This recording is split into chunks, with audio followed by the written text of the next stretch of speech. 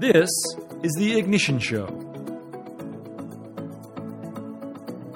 Hello everyone, welcome to or welcome back to our podcast. My name is Chris Jansen, host of The Ignition Show, where our aim is to create meaningful conversations with switched-on people about things that matter.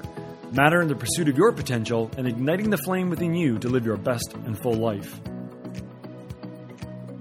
I was sitting in a hotel conference room in Calgary, Alberta a few years ago, watching a colleague of mine facilitate a section of a training workshop. It's a program that both of us have delivered hundreds of times, but it's always wonderful watching someone to do things differently than you do or say things that you've never thought of before. Almost in passing, he made a comment to the packed audience of senior banking leaders about the number one hidden source of your stressors. I won't say what it was that he said just now. You're going to have to listen to today's episode to find out. At the time, I was half listening, but when he said what he said, I perked up immediately.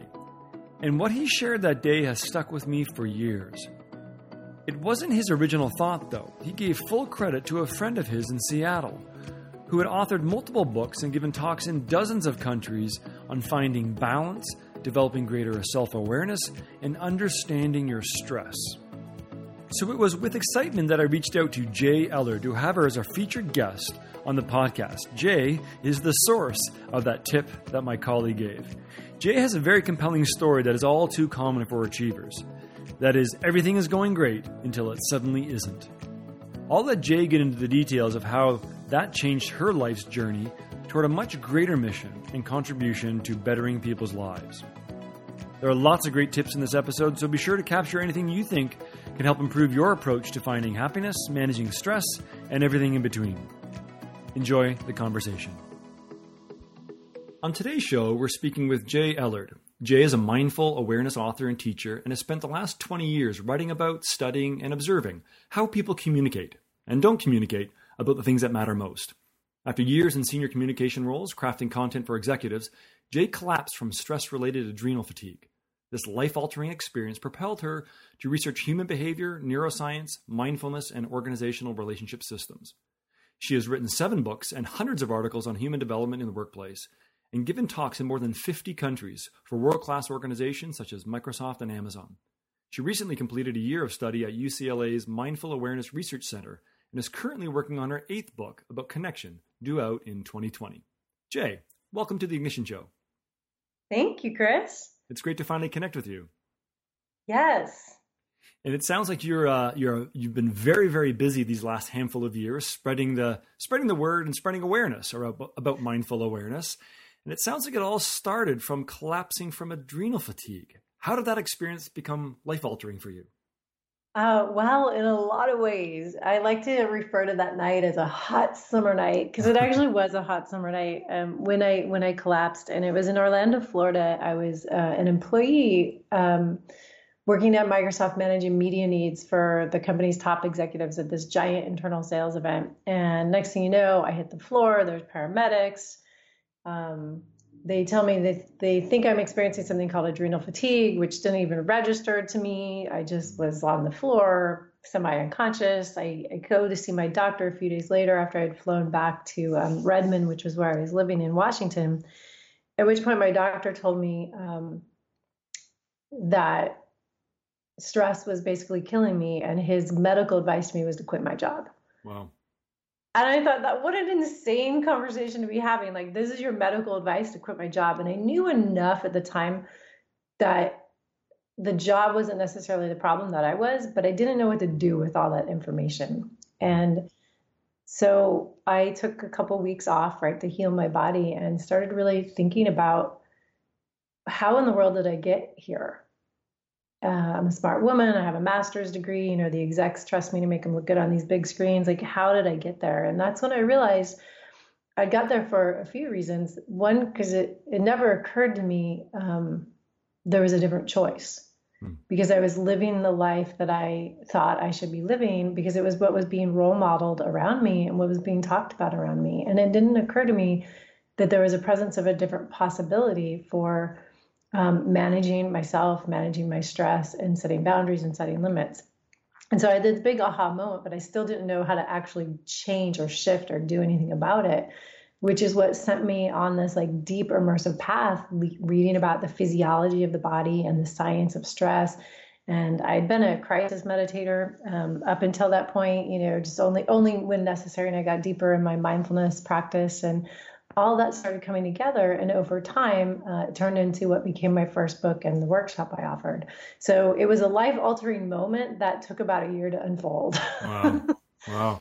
And it sounds like, as I often say, is sometimes the greatest growth comes out of painful moments.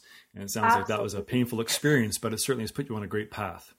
Yeah, it was a painful experience, incredibly humbling and incredibly empowering. And, out of that experience came a series of many, many small moments in which my life continued to shift and change. The boundaries I started making, the choices I started making, and the awareness, right? That's my core teaching is awareness as a skill, and just even learning what awareness was, which meant I had to learn how to see myself and the choices I was making and the impact those choices were having on me. Like, is this going to support me? Is this going to sabotage me? Right. And that wasn't a skill or even thought process that I even knew existed. And so it was like one tiny aha at a time.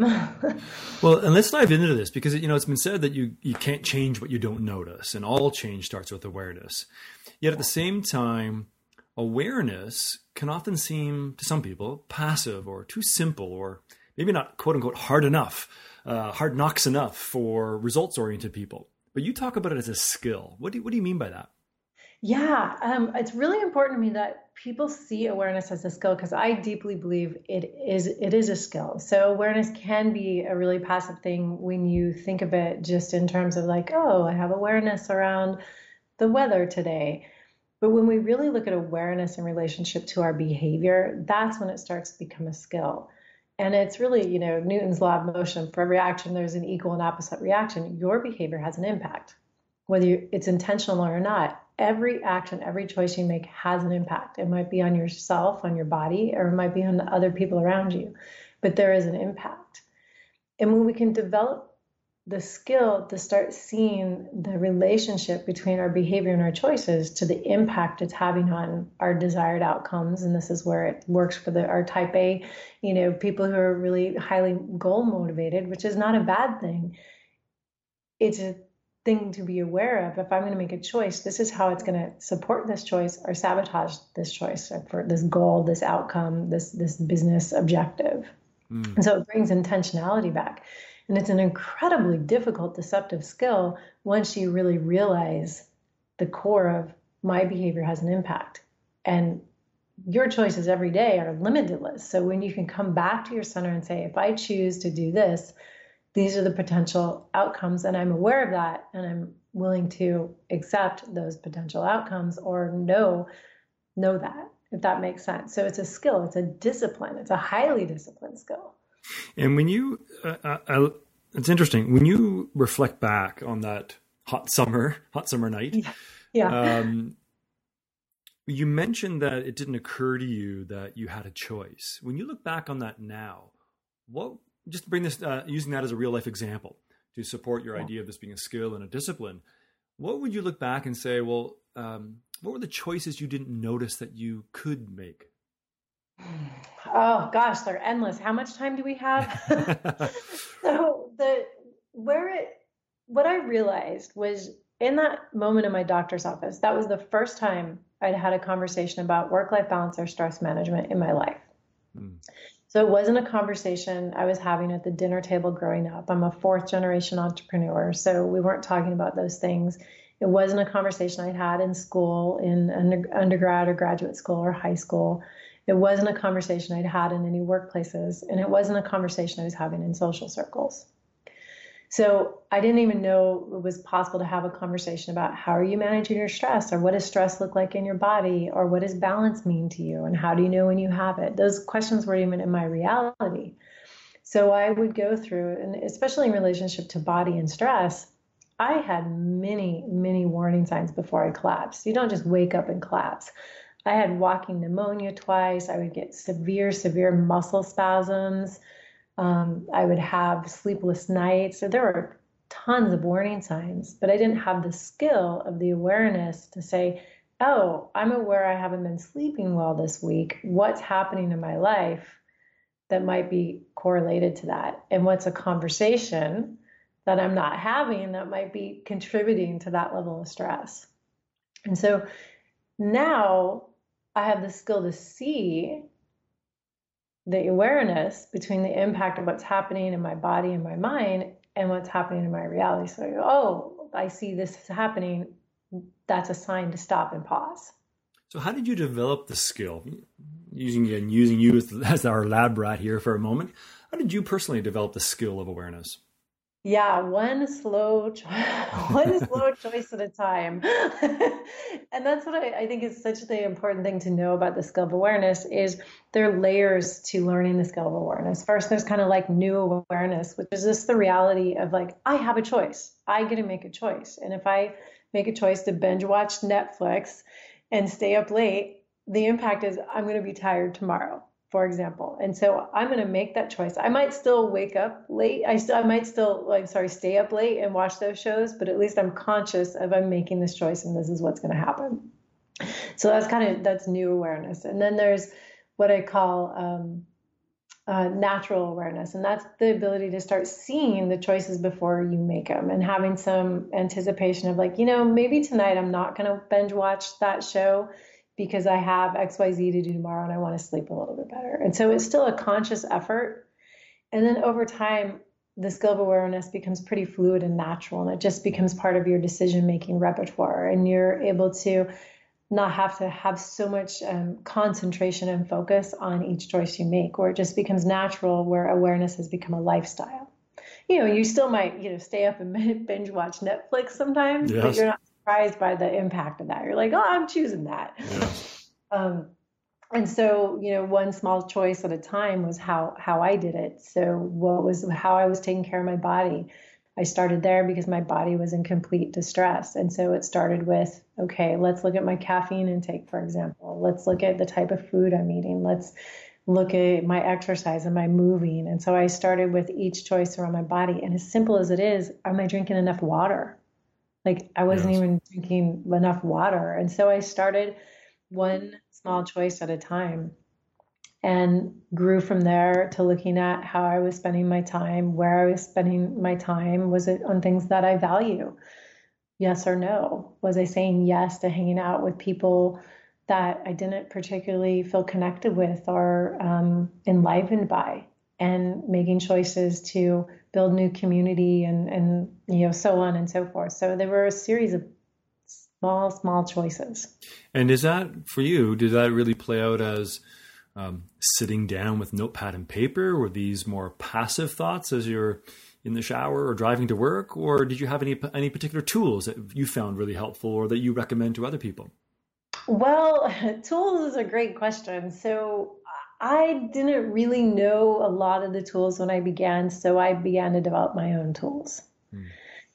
And those tools were some contemplation activities by really learning to take an inventory of what was important to me, what were my values, and was looking at my behavior as how I'm acting each day, helping me live those values. And some of the other tools that, as I started practicing just this awareness, almost like looking at my life like I was a private detective. Like, oh, yes, that's interesting. You're going to make that choice. Huh? So kind of like a guilt-free, judgment-free, awareness of like looking at myself like a third party, if that makes sense. And being like, oh, look at you. You're on your phone constantly while you're hanging out with your friends. If you're wanting deeper connection in your relationship, is that helping you? Yes. Those types of things. And then I did find more tools within my study of mindfulness and awareness. And there, everyone from, Pema Chodron to Deepak Chopra to, Wayne Dyer, a lot of great, spiritual teachers who either come from secular or non-secular approaches to living mindfulness and awareness principles. And I began to find different tools and kind of became a seeker of information. even Brene Brown, a great example of a secular teacher, Brene Brown and Elizabeth Gilbert, when it comes to creativity, yes. People who have great tools that might not be correlated to a deeper doctrine, so to speak. Yes. So you've been traveling the world over the last decade or so, talking to people about this, real people on the front lines in their life, in business. To what extent would you say that the importance of awareness, or to what extent has the importance of awareness changed in our modern world of increasing busyness and pressure and pace of life and business? Well, that's such a fantastic question. And what I love about this question is saying that it doesn't matter where you live. It doesn't matter what your gender. It doesn't matter what your economic status is. It doesn't matter what type of job you have or what level of job you have. Having the ability to be aware of the impact of your behavior is going to be able to create a shift in your life. And it might take sometimes years before that awareness begins to land. And sometimes it's an immediate aha moment. Mm-hmm. And so I could be having a conversation in Russia or India or Japan or Germany, and the openness to seeing behavior is the same. Whether people take action to do anything with it or not, that's a different conversation. But there's a general openness to wanting to shift the way, especially in the business world, that business is happening. And it's not that things are fundamentally broken. They're just not supportive all the time of healthy relationships, relational mindfulness, internal connection, and therefore can become pretty toxic in terms of disrupting trust and eroding productivity and impacting how teams and work get done. So there's a genuine willingness to listen and say, okay, how can we do this better? There's a desire that is shared by every team that I've worked with where we want this to feel a little bit better. Yes.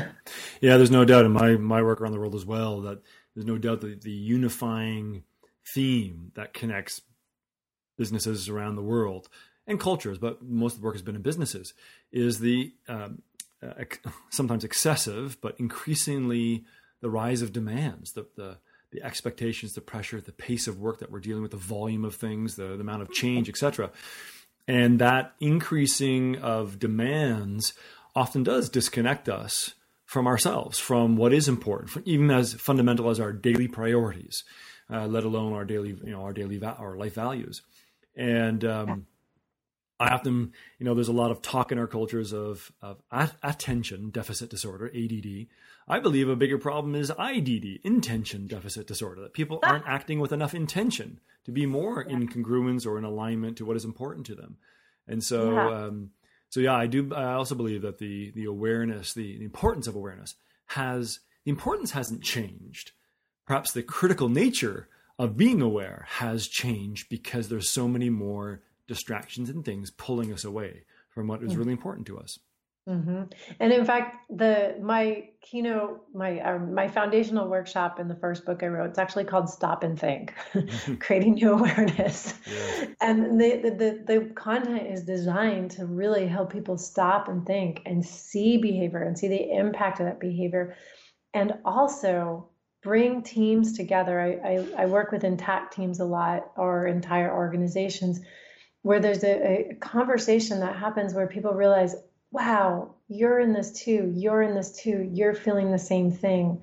And when we get so caught up in the busyness and the outcomes and the numbers, we lose sight of the humanity in the room. And we realize that, this colleague we're working with is having maybe struggles with his or her marriage, or this person is dealing with aging parents, or this person has teenagers at their house, or someone has a health issue. And we sometimes don't have the space for that humanness to occur. And so we're like, that person's just acting like a jerk. But when we stop and slow down, we're like, wow, that person's not acting like a jerk because they're a jerk. That person's spouse is sick, for example. And so when we stop and pause a little bit, it allows this humanity to come in and allows us to assume more positive intent from our colleagues, coworkers, and clients that, hey, we're all in this together. Let's take a breath.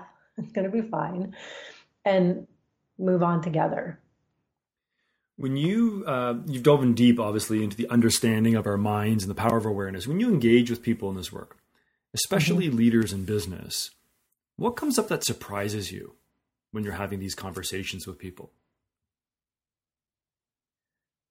Oh, wow. One of the things that comes to mind, specifically with leaders, is there's a lot of grief I've noticed, and I know this might sound funny, so hang with me here. Most leaders I've worked with genuinely love being a manager. They genuinely love working with people, mentoring people, and empowering people.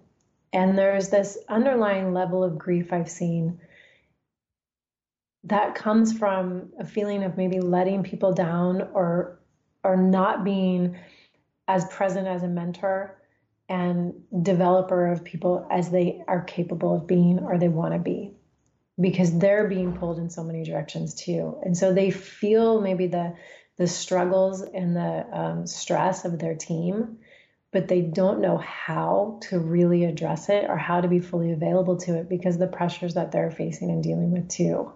It's interesting that you refer to it as grief. That sounds, in many ways, grief sounds very heavy, perhaps, but it's probably an accurate word. Yeah, I know. That's why it sounds weird, but it's a level of maybe sadness is a lighter word to say, but there's just like they really truly care about their people. At least the leaders I work with truly care, and some of them just don't know what to do. And in this work, sorry, go ahead. Yeah, go ahead. I was going to say, in this work that you do with large corporations, what do you see as common blind spots with leaders, and what are the consequences of those blind spots? So I don't know if I would call it necessarily a blind spot, but I don't know what I would call it. So sometimes leaders just don't want to know what's happening, again, because they don't know what to really do with it. So they avoid having the conversations altogether, especially when it comes to topics like balance and stress management and kind of this workload and resource issue. If the managers don't know too much about it, then that's their way of kind of staying safe and avoiding having to have the real conversation about the impacts it's truly having on kind of the humans who are doing the work. Yes. And so it's a self-preserving blind spot, I think. So if they know, then they have to do something about it. But if they don't know, then they don't have to really address it. And so I think that's one. And then the other one that comes to mind is the idea of the shadow of the leader. I think sometimes leaders aren't really aware of how their behavior perpetuates some of the challenge in the organization. They're like, oh, my team is totally not present, but I am fully present. I'm like, oh, really? Are you really present? It's a silly example, but it's a really powerful example. They're like, oh, I tell my team not to be on their devices during meetings, but I can be because they know, so it's like a parent saying like, do as I say, not as I do. And so I think that's another blind spot for leaders is it's hard to take a look at your own behavior, and it's hard to take accountability to say, maybe I should put down my device when I'm giving a review or talking to my team. Yes. It's remarkable how a lot of those behaviors show up in really, kind of non-extraordinary moments in a day-to-day environment. Like you say, you've got the laptop screen open and someone's across the table talking to you and you're still typing away and you're telling them you're listening, but that never works out. So in these non-extraordinary moments is where a lot of those disconnects happen from your own awareness, from the blind spots, whatever it may be. And that's right. When I'm speaking often, I say to people, I'm like, I want to help you figure out how this looks for you Tuesday at 2:00 in the afternoon. This isn't an esoteric exercise. This is like, what does this look like on Wednesday? And that means in that moment, in that meeting, I'm on my device. Right now I have a choice. I can look up at that person, meet them in the eyes and have a conversation, or I can keep typing. And to me, success doesn't matter what you choose. It matters that you noticed. Yes, exactly. Yeah. And if someone listening to this, let's say they're listening to this right now and they're saying to themselves, hey, I get this awareness thing. I'm very self-aware. I got this. I'm the most self-aware person I know. Is that a telltale sign they also have blind spots? Danger, danger, danger. Yes. So here's what I've learned about awareness. I define awareness as the ability to see the world and how you show up in it. Most of us have the first part nailed. We can see the world and how everybody else shows up in it. So by default, a lot of us live with awareness because we're used to looking at everyone else's behavior and making a judgment or criticism or critique on other people or the environment. And so those are the people who are like, I got this awareness thing nailed because I can see how everyone else is showing up. The real work is in seeing how you show up in relation to all that. Yeah. And as someone who's been living this work for, almost 20 years in different capacities and 10 years wholeheartedly, I'm still working on it. And the only difference between me and the teams and, leaders I work with is I might get there a little bit quicker because I've been practicing the skill a little bit longer. It's just like playing golf, right? Your swing gets better and better over time, but you still got to work on it. Yeah. Yep. And so if someone is saying to themselves, hey, I got this thing, I'm very self-aware, but maybe that's a little warning sign. They need to do some reflection. Where would you suggest they start? Like, what would be a simple, practical thing that they might do to be more aware and maybe have a greater perspective or appreciation for how they are showing up? Okay, so this is going to sound like a cheeky answer, but it's a real answer. So I like to teach people to start with paying attention to when you're not paying attention.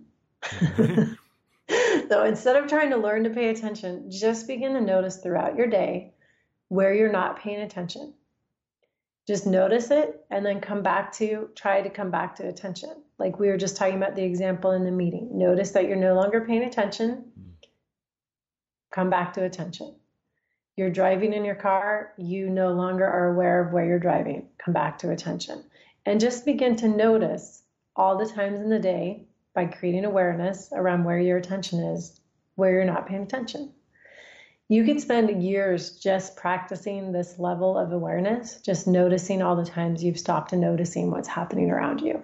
Yes. That's the great first step because then it gives you a sense of where you are and how much work you might need to do to come back to building the skill of awareness.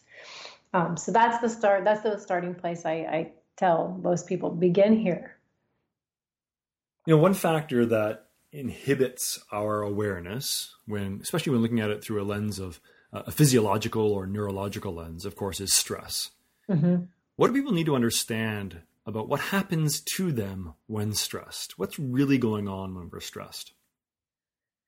So physiologically, when your body's experiencing a stress reaction, it's trying to save you from danger. So it's good. Stress is good. We want the ability to experience stress. If you're being chased by a wild animal, you're in a car accident, your house is on fire, all these things are great. Your body's going to start a chain reaction. Your heart's going to start beating faster. You're going to have certain hormones pumping in your body, and that's all going to create this reaction. And so we want the ability to have that when our life is in danger. When our life isn't in danger, we want to be able to notice these signs and come back into kind of the cognitive reality to see. I'm sorry, I kind of lost track of thought. Let me keep going what's happening in the body before I go back into the cognitive reality. So where all of the stress is coming from is it's coming from your amygdala, your survival brain. And so you're actually losing access to your frontal brain, which is the place where all of your business skills, your ideation, your executive function, your motor function all come from the front of your brain, which you don't have access to when your body's experiencing a stress response. So your breathing is even going to shift. You're going to be working out of your autonomic nervous system instead of your parasympathetic nervous system, which is the calming force of your body. And so in order to begin to shift states out of a stress state into a calm state, the number one thing we need to think about is coming back into our breath. We come back into our breath, we start calming our nervous system down, then we're going to begin to have full access again to our brain. And therefore, maybe clearer thinking. That's not survival-based thinking. Yes. And what I love about what you said a few moments ago was one real example where this survival or safety or self-preservation comes into play. What you mentioned was that one of the blind spots maybe leaders often fall into is they don't want to face something. Mm-hmm. And when they do, if they have to face something that might be uncomfortable, they'll want to avoid the conversation. Mm-hmm. And when I was first introduced to your work, I understand that one of the conclusions that you have come to, or realizations, was that the greatest cause of stress is the conversations that aren't being had, which I find fascinating. How did you come to that conclusion? Well, a lot of conversations with a lot of people all around the world, and also having to let go of my own idea of what I thought stress was, because it's so much easier sometimes to think stress is something that happens to us and not something that we have control over reducing or minimizing. So there's natural stress in the world. Again, those are things like car accidents and fires and things that we don't want to have happen to people. And then there's the modern day stress, which is about 80 to 90% of the stress that we all experience. And whenever I would experience a stressful situation, or I'd hear people discussing a stressful situation, I noticed a pattern. And those patterns were, there was a conversation, there was something that wasn't being said that was getting in the way of that person's expression of their natural feelings, or their desires, or their wants, or expectations, or boundaries. And what lies underneath that? What are we so afraid of? Well, this is where it gets really, really soft and sweet. We all want to be loved, appreciated, recognized, and seen. Yeah. We all want to be enough. And life is sometimes scary, and feeling vulnerable can be, a risk for some, for many. And so we wear these different masks during our day, and some of these masks help us be amazing at our jobs and be amazing leaders and amazing marketers, amazing communicators, whatever it is that we're choosing to do professionally. And some of these masks can get in our way as well. And so some of these conversations are rather innocent that we're not having, and some of them are pretty deep and have been going on for years. And this is where the skill of awareness turns a little bit more internal in terms of understanding why we're not saying something. I might be avoiding having a conversation with a business partner because if they say no to what I have to say, then that means the project's not going to move forward, for example. So instead of knowing the project's not going to move forward, I might avoid having a conversation for a couple months because I don't really want to know the outcome or deal with the outcome. Mm. For example. And then sometimes when the emotional stakes are high, to take it into a personal example, if you're going to ask someone out on a date, yes, you might be having this great friendship with someone, but your feelings are a little deeper, and it might be causing you stress at the idea of thinking of asking them out and them saying no. And so you have this energetic force building up in your body that's actually at a physiological level presenting itself in a negative way to your body over time just to avoid the rejection that you think you may get. Or you might get the risk and the reward, and they say yes. And that's a whole other series of events in your body. Exactly. Now, you mentioned in your book, Success with Stress, mm-hmm. you mentioned, which I think is a great point of awareness, and I believe it's a one big empowering idea, is that some emotions are masking emotions. You mentioned we wear masks in different roles of our life or different moments, but what do you mean by masking emotion, and what should we do with that awareness? Yeah, so humans, we're funny when it comes to emotion. There is, I think it was almost, I wish I could remember the exact number. There's over 1,000 different emotional feeling qualities that humans can feel. That said, most humans live within the spectrum of 10 emotions. Mm-hmm, mm-hmm. And again, I think this is because we're not taught the depth of experience of all these different emotions and the nuances between anger versus disappointment, for example. And so sometimes we use these masking emotions. Anger and fear are kind of the biggest ones. Anger is the biggest one because our response is to get anger. We get angry, we reject something, we push something away from us, when sometimes anger is a direct response to sadness or loss. Yes. And it's harder to go to sadness or loss or disappointment than it is to go to anger. Yeah, anger, I think, is a great example of might refer to as a masking emotion or a secondary emotion, that there's always something that lies beneath that. Like what's making the person angry beyond the circumstance, but why do they go to anger? And when people can really recognize that there's something else that might be underneath that, whether it's hurt or fear or whatever the case may be, I think it can really help people be a bit more real, a bit more self-aware as to what's really going on, to then lead to perhaps a more effective conversation with themselves or to the other person that's involved. Yeah. And this is where, again, the skill of awareness turned internally in terms of noticing, being aware of the spectrum of emotions you have. Am I happy? Am I content? Am I joyful? Am I excited? Those are all very different emotional qualities, but a lot of us will just say, oh, I'm happy. Yes. Oh, okay. Or perhaps even worse, they'll just say, I'm good. I'm fine. Good, right? Good, fine. Okay. Well, what's going on there? And the curious, again, coming back to this like guilt-free, judgment-free curiosity of yourself, where if you have in mindful awareness, we call it emotional reactivity. And, so that's where you have like an anger response that's really quick and maybe disproportionate to what's happening, what's occurred. And the willingness to just stay with that curiosity and say, wow, that was a really interesting choice for me to respond that way. Why did I do that? Is it actually in relation to that, or is it in relation to something else? And just noticing. And there's a lot of layers, like an onion, to use the analogy of an onion. There's a lot of layers with these emotional qualities and these masks we wear. And just finding comfort with the curiosity to know, well, why did I respond that way? Yeah. What's going on there? I think that's a great question to reflect on, whether it's just in passing or in a journal or notebook or something. It's just, why did I respond that way?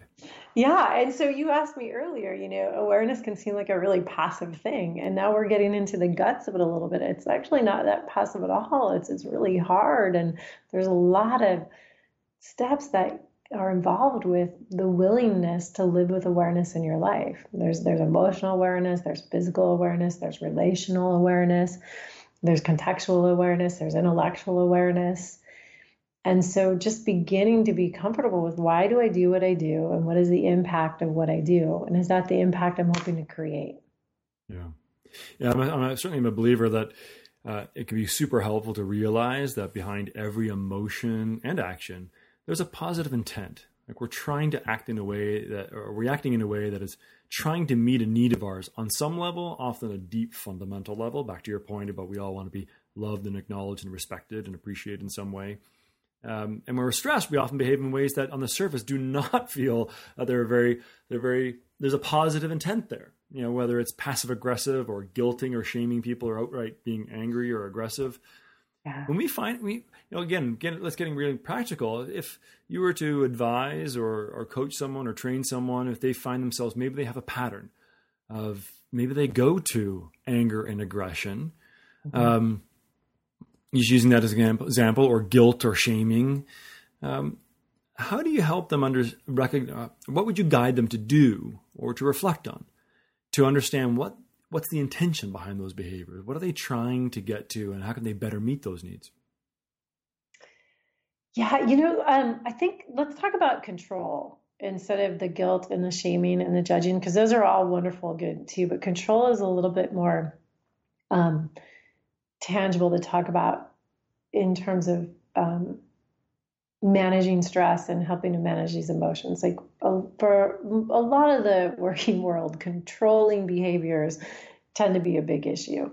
And so when we can take an example to see where we're trying to control a situation, we can find some compassion for ourselves in that and realize most times when we're controlling, it's because of a fear we have.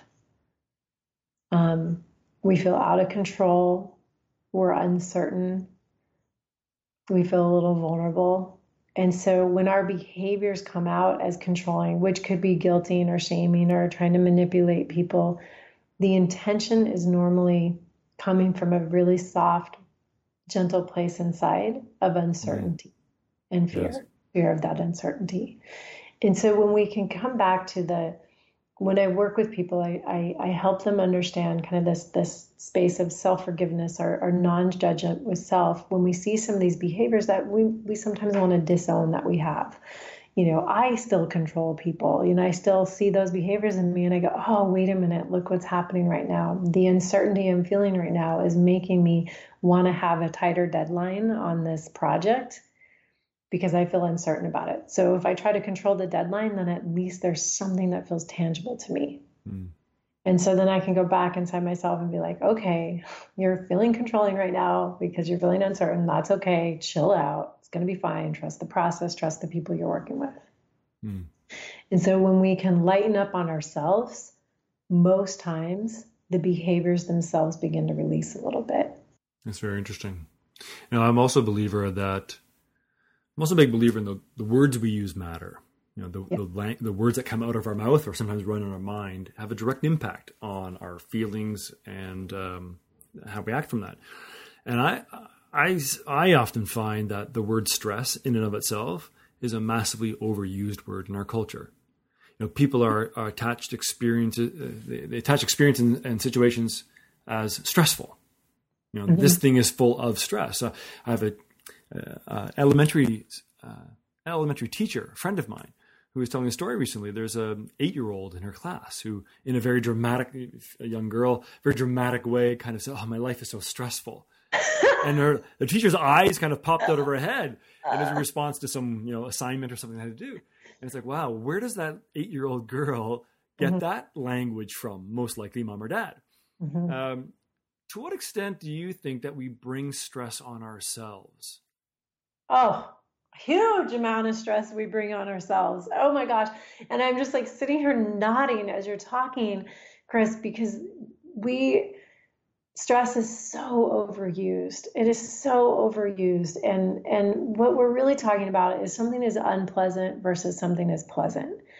Most of the times when we're calling something a stressful situation, it's like the emotional labeling emotions that we're confused with it. It's an unpleasant experience that we hope would end, but it's not a truly stressful experience. And so when we can begin to change our relationship with what we're considering a stressful event, that's when we're going to begin to change the languaging and change how like younger people and how overused the phrase is. And I got so passionate about what you're saying, I forgot your question. Well, the question was simply to what extent do we bring stress on ourselves? And it sounds like you're saying a lot. Yeah. So how do we start to reframe our experiences? How do we start to reframe, again, I know many people who have a very consistent language pattern of saying, oh, that's a stressful meeting. That day was stressful. That relationship is stressful. That phone call was stressful. Going grocery shopping is stressful. And if they really stop and challenge them, they're totally bringing on themselves. So how do we start to reframe that? Yeah. Where do we begin there? So when it comes to reframing our relationship with the things we consider stressful, when we call something a stressful event, what we're really saying is we don't want to be doing it. And this goes back to looking at how you spend your time and money and how they support or don't support your values. And this is it's almost like a magic trick that you can do with yourself. Write down your values, write down how you spend your time and money, just super honest, and see where they match. Where they don't match and you're spending time or money, odds are super strong. You're going to be walking around with that language being like, oh, that was such a stressful lunch, or that was such a stressful meeting, because it's something you don't want to be spending your time and money on.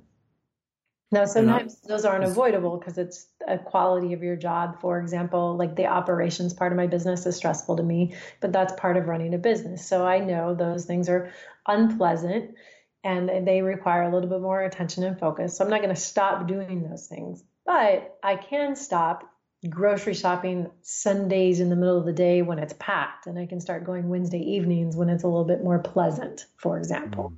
Yeah.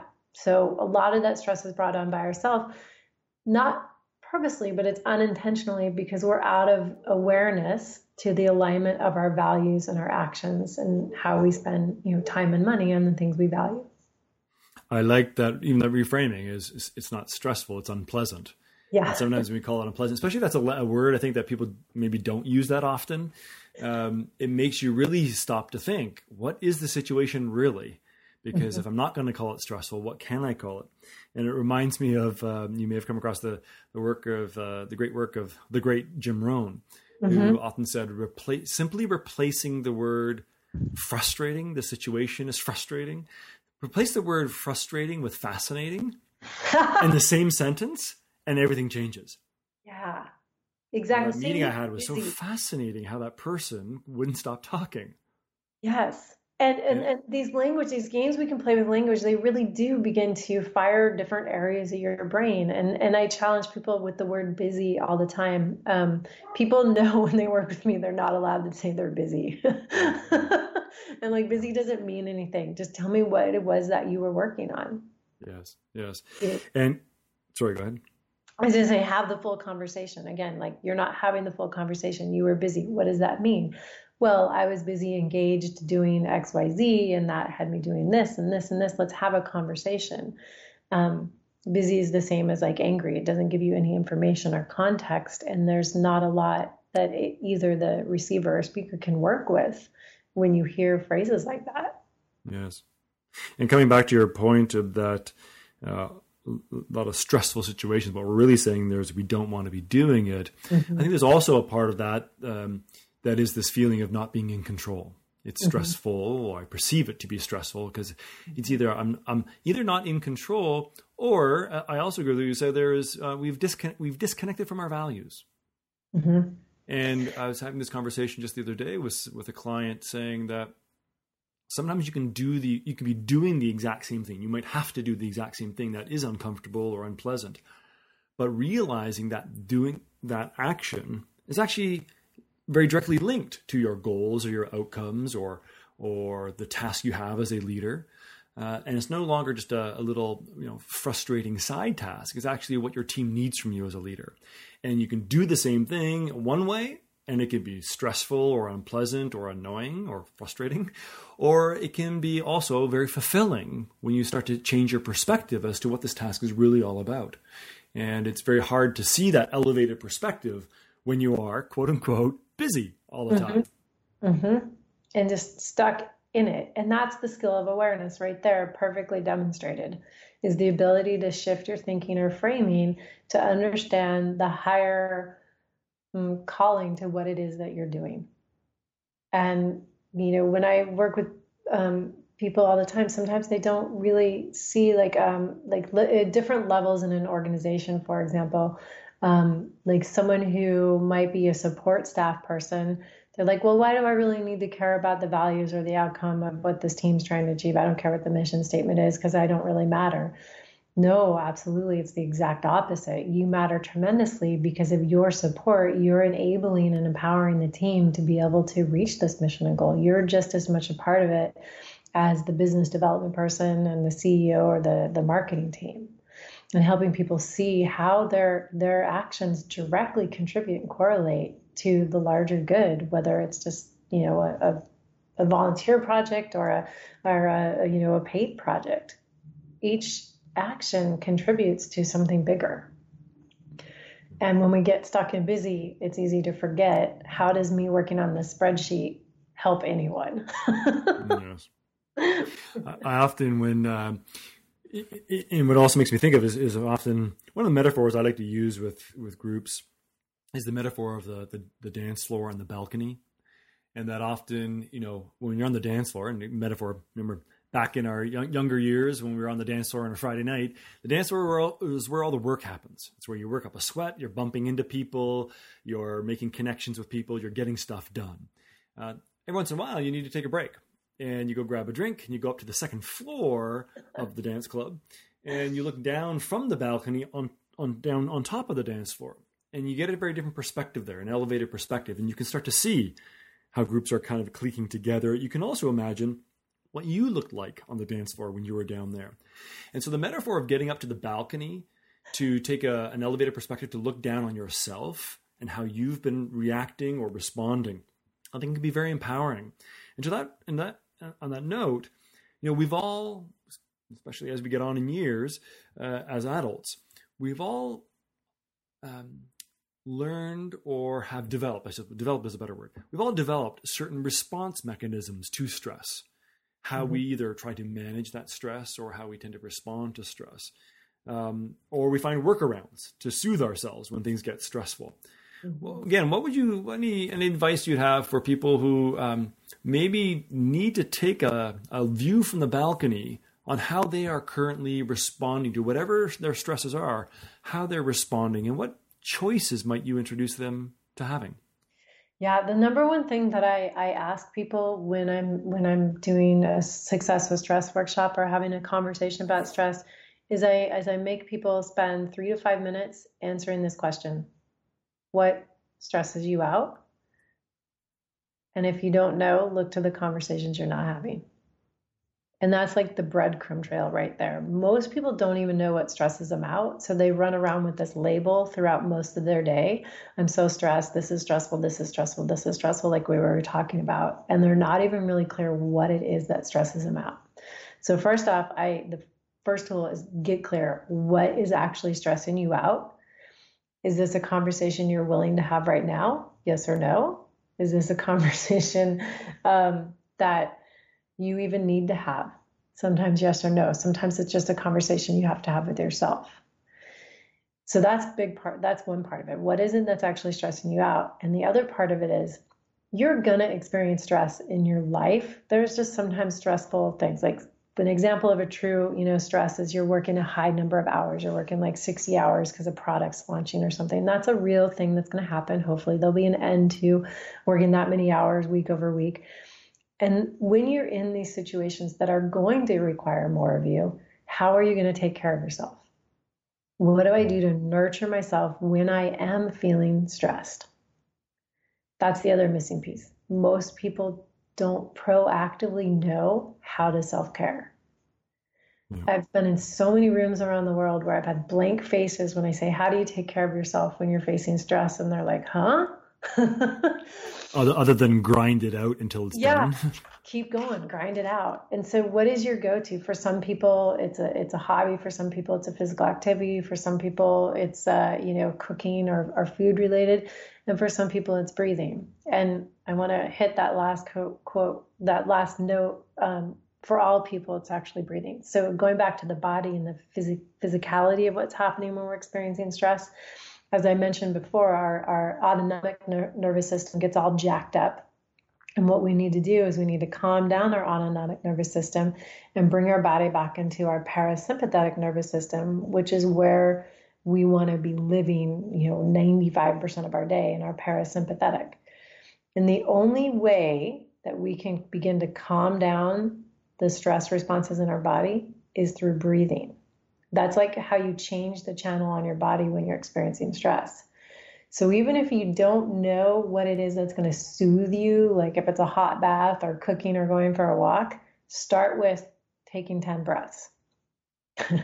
So if you have no answer yet, that's the one to start with, and then begin to explore what is it that's going to help you find a deeper sense of calm and disconnect. It might be watching movies, it might be playing music. There's no right or wrong here. Everybody's different. Yes. But it's knowing what your go-to is. So what is it that's causing your stress? How are you going to nurture or take care of yourself when you feel it? I think those are great questions. I love those. Super simple and super complicated all at the same time. Yes. Yeah. And can be super uncomfortable when people, especially if there is something that a conversation they've been not only not having, but actively avoiding for a long period of time, especially when it comes to, the highest, as we talked about, the highest emotional risk is in relationships. That can be very, very uncomfortable, but it also can be incredibly empowering. Exactly. And liberating, because sometimes just knowing what the conversation is enough. Yep. You don't always have to have the conversation. In fact, there's in Buddhism, you have something called right speech. Like, is it necessary? Is it helpful? Is it kind? Is it timely? Like asking yourself, do I actually need to have this conversation? Or is it just enough for me to be aware of, there's an issue right now that's happening. I'm not quite ready to talk about it yet. And it's okay because now I know this is why this situation is making me feel this way. Yeah. You've just given me a flashback to, I think one of the things that people who know me would say I'm a pretty calm guy overall. It's one of my strengths. Sometimes I go over calm when the situation doesn't require calm. But, I reflect back as a teenager, and I don't think this was taught to me. It's just something I naturally started to do. That as a teenager, if I found myself at the end of a day or, getting ready for bed or, getting into bed and my mind is going and, I wouldn't call it then stressful, but I can see how that would be what you could call it now. But I would just sit there and ask myself the questions, why am I feeling this way? And it was like a curiosity. It was like, when did this feeling start today? Was it after dinner? Was it during dinner? And I would just kind of literally go back to my day. And almost every time I can remember when I got back to that real ground zero of where that thing happened that I was uncomfortable about, so many times I would think, oh, that's all it is. Oh, I can deal with that tomorrow. But what's happened is over hours or maybe days, things have stacked internally. They've stacked. It becomes this amorphous pile of stress. So I love your question of getting clear on what is stressing me out, what conversations am I not having, and how will I take care of myself when that stress happens. And the willingness to be curious about what it is and lighten up, not take everything so seriously, and the willingness to not judge yourself and be like, oh man, I totally showed up like a complete jerk there. That felt so unpleasant in my body, and I apologized, and now I just need to forgive myself. The other person's forgiven me, and let's just move on. Well, and that touches on the second element I would love to get your perspective on. Is we've talked a lot in this conversation about let's call it high stress from pressure and busyness and deadlines and launching and business and all that kind of stuff. This high action, always on kind of stress and pressure. What about the other side of the coin? What if someone's going through a low period? Maybe they have some serious worries or stresses in their life, or maybe they're even on some level feeling depressed because maybe they aren't where they want to be in their life, or with their health, or in their career, or relationships are crumbling down. They're feeling maybe down and lost. It's a different kind of pressure or stress they might be feeling that they don't need to calm themselves. They're already in a low place. What do you suggest in a situation like that? Yeah, ask for help, period. One of the things that I talk often about when I talk about stress is part of your stress toolkit should be the ability, needs to be, I don't want to shit on anybody, but I encourage it to be the ability to know when to ask for help. And that could just be asking for help from a colleague on how to lay out a spreadsheet, or how to, give a presentation, or whatever it is you might be working on that's causing these, feelings of anxiety or not knowing. Or it could be as big as saying, maybe I should talk to a coach or a therapist or my doctor about something that just doesn't feel right.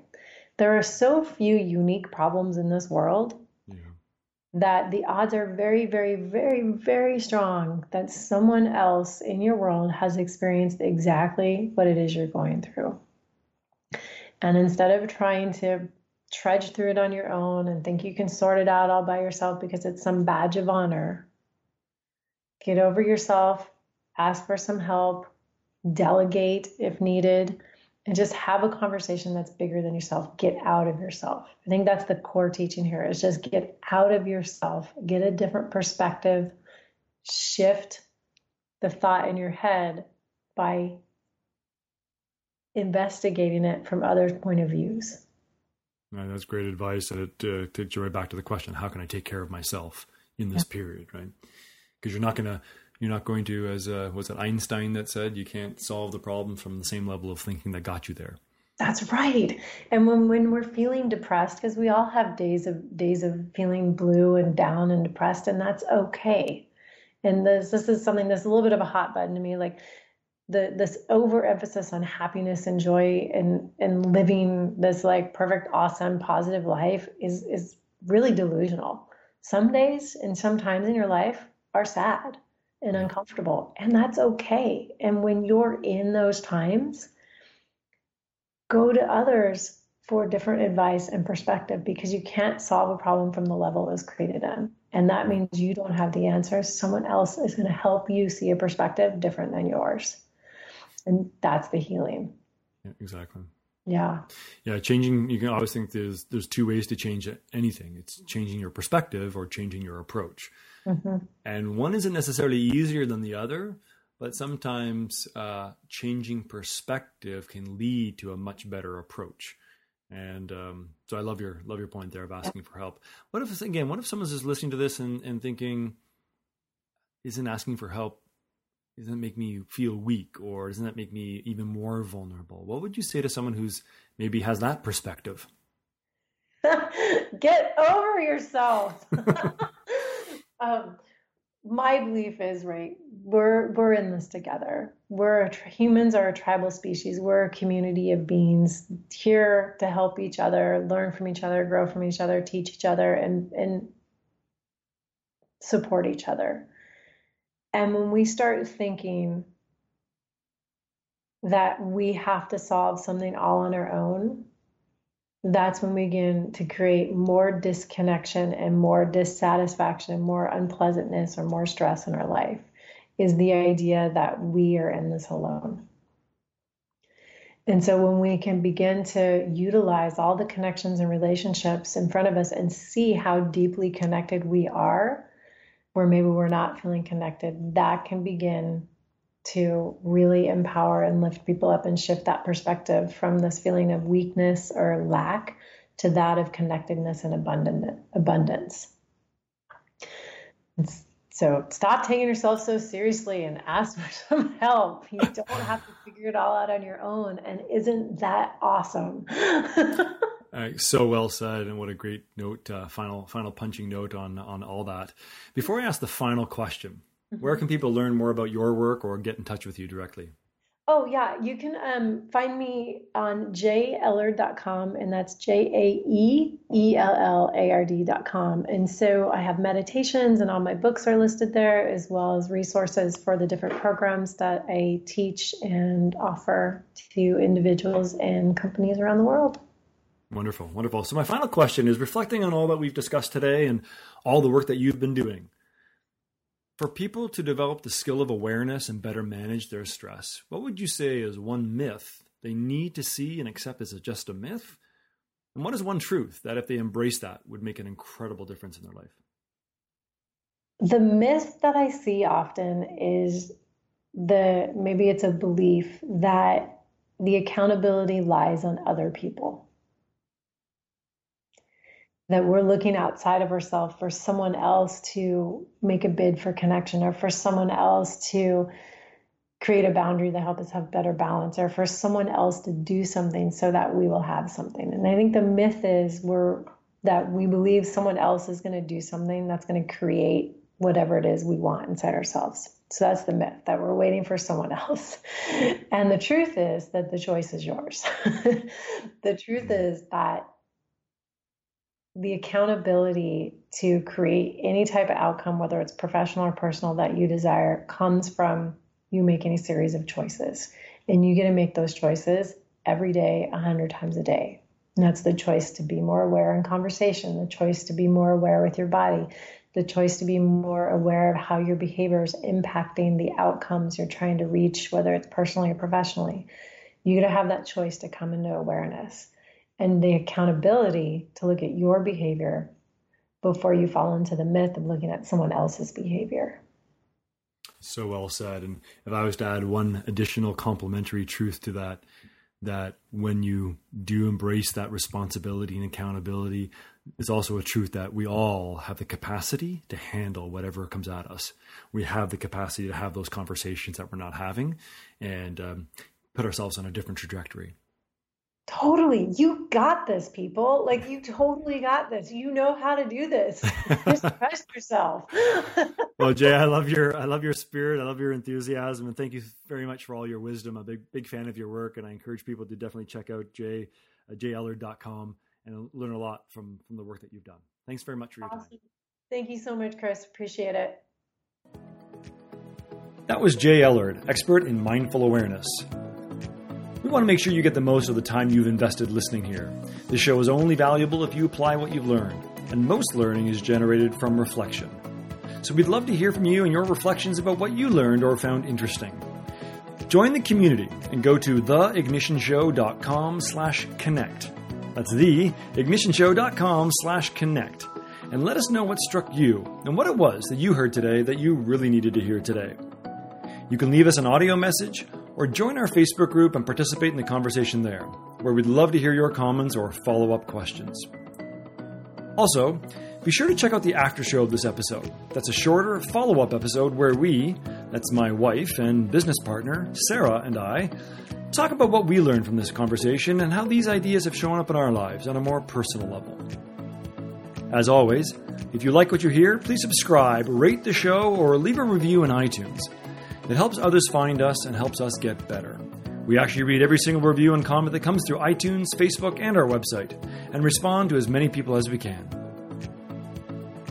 And lastly, remember, whatever you dream of, whatever you hope for, and secretly wish you had, you're closer than you think you are, you're meant to have it, and you absolutely deserve it. Until next time, I'm Chris Jansen, and this is The Ignition Show.